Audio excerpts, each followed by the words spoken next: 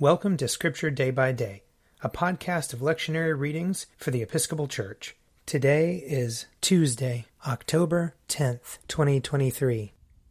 A reading from the second book of Kings, chapter 22. Josiah was 8 years old when he began to reign. He reigned 31 years in Jerusalem. His mother's name was Jedidiah, daughter of Adaiah of Bozkath. He did what was right in the sight of the Lord, and walked in all the way of his father David. He did not turn aside to the right or to the left. In the 18th year of King Josiah, the king sent Shaphan, son of Azaliah, son of Meshullam, the secretary, to the house of the Lord, saying, "Go up to the high priest Hilkiah, and have him count the entire sum of the money that has been brought into the house of the Lord, which the keepers of the threshold have collected from the people. Let it be given into the hand of the workers who have the oversight of the house of the Lord. Let them give it to the workers who are at the house of the Lord, repairing the house, that is, to the carpenters, to the builders, to the masons, and let them use it to buy timber and quarried stone to repair the house.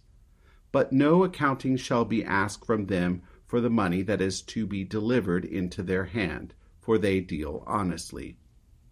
The high priest Hilkiah said to Shaphan the secretary, "I have found the book of the law in the house of the Lord." When Hilkiah gave the book to Shaphan, he read it. Then Shaphan the secretary came to the king and reported to the king, "Your servants have emptied out the money that was found in the house, and have delivered it into the hand of the workers who have oversight of the house of the Lord."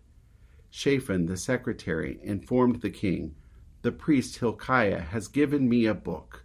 Shaphan then read it aloud to the king. When the king heard the words of the book of the law, he tore his clothes. Then the king commanded the priest Hilkiah, Ahikam, son of Shaphan, Akbor, son of Micaiah, Shaphan the secretary, and the king's servant Asaiah, saying, "Go inquire of the Lord for me, for the people, and for all Judah concerning the words of this book that has been found. For great is the wrath of the Lord that is kindled against us, because our ancestors did not obey the words of this book, to do according to all that is written concerning us." Here ends the reading. Psalm 120. When I was in trouble, I called to the Lord. I called to the Lord, and he answered me. Deliver me, O Lord, from lying lips, and from the deceitful tongue. What shall be done to you? And what more besides, O you deceitful tongue?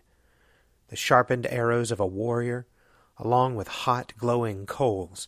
How hateful it is that I must lodge in Meshech, and dwell among the tents of Kedar. Too long have I had to live among the enemies of peace. I am on the side of peace, but when I speak of it, they are for war. Psalm 121. I lift up my eyes to the hills. From where is my help to come? My help comes from the Lord, the maker of heaven and earth. He will not let your foot be moved, and he who watches over you will not fall asleep. Behold, he who keeps watch over Israel shall neither slumber nor sleep. The Lord himself watches over you. The Lord is your shade at your right hand, so that the sun shall not strike you by day, nor the moon by night. The Lord shall preserve you from all evil. It is he who shall keep you safe. The Lord shall watch over your going out and your coming in, from this time forth forevermore. Psalm 122. I was glad when they said to me, "Let us go to the house of the Lord." Now our feet are standing within your gates, O Jerusalem. Jerusalem is built as a city that is at unity with itself, to which the tribes go up, the tribes of the Lord, the assembly of Israel, to praise the name of the Lord. For there are the thrones of judgment, the thrones of the house of David. Pray for the peace of Jerusalem. May they prosper who love you. Peace be within your walls, and quietness within your towers. For my brethren and companions' sake, I pray for your prosperity. Because of the house of the Lord our God, I will seek to do you good. Psalm 123. To you I lift up my eyes, to you enthroned in the heavens. As the eyes of servants look to the hand of their masters, and the eyes of a maid to the hand of her mistress, so our eyes look to the Lord our God, until he show us his mercy. Have mercy upon us, O Lord, have mercy, for we have had more than enough of contempt, too much of the scorn of the indolent rich, and of the derision of the proud. A reading from 1 Corinthians chapter 11. I commend you because you remember me in everything, and maintain the traditions just as I handed them on to you.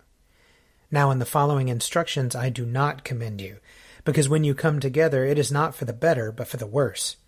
For to begin with, when you come together as a church, I hear that there are divisions among you, and to some extent I believe it. Indeed, there have to be factions among you, for only so will it become clear who among you are genuine. When you come together, it is not really to eat the Lord's Supper, for when the time comes to eat, each of you goes ahead with your own supper, and one goes hungry, and another becomes drunk. What? Do you not have homes to eat and drink in? Or do you show contempt for the church of God and humiliate those who have nothing? What should I say to you? Should I commend you? In this matter I do not commend you. Here ends the reading. A reading from Matthew chapter 9. And after getting into a boat, he crossed the sea and came to his own town. And just then some people were carrying a paralyzed man lying on a bed. When Jesus saw their faith, he said to the paralytic, "Take heart, son. Your sins are forgiven." Then some of the scribes said to themselves, "This man is blaspheming." But Jesus, perceiving their thoughts, said, "Why do you think evil in your hearts?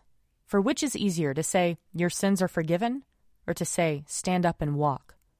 But so that you may know that the Son of Man has authority on earth to forgive sins." He then said to the paralytic, "Stand up, take your bed, and go to your home." And he stood up and went to his home.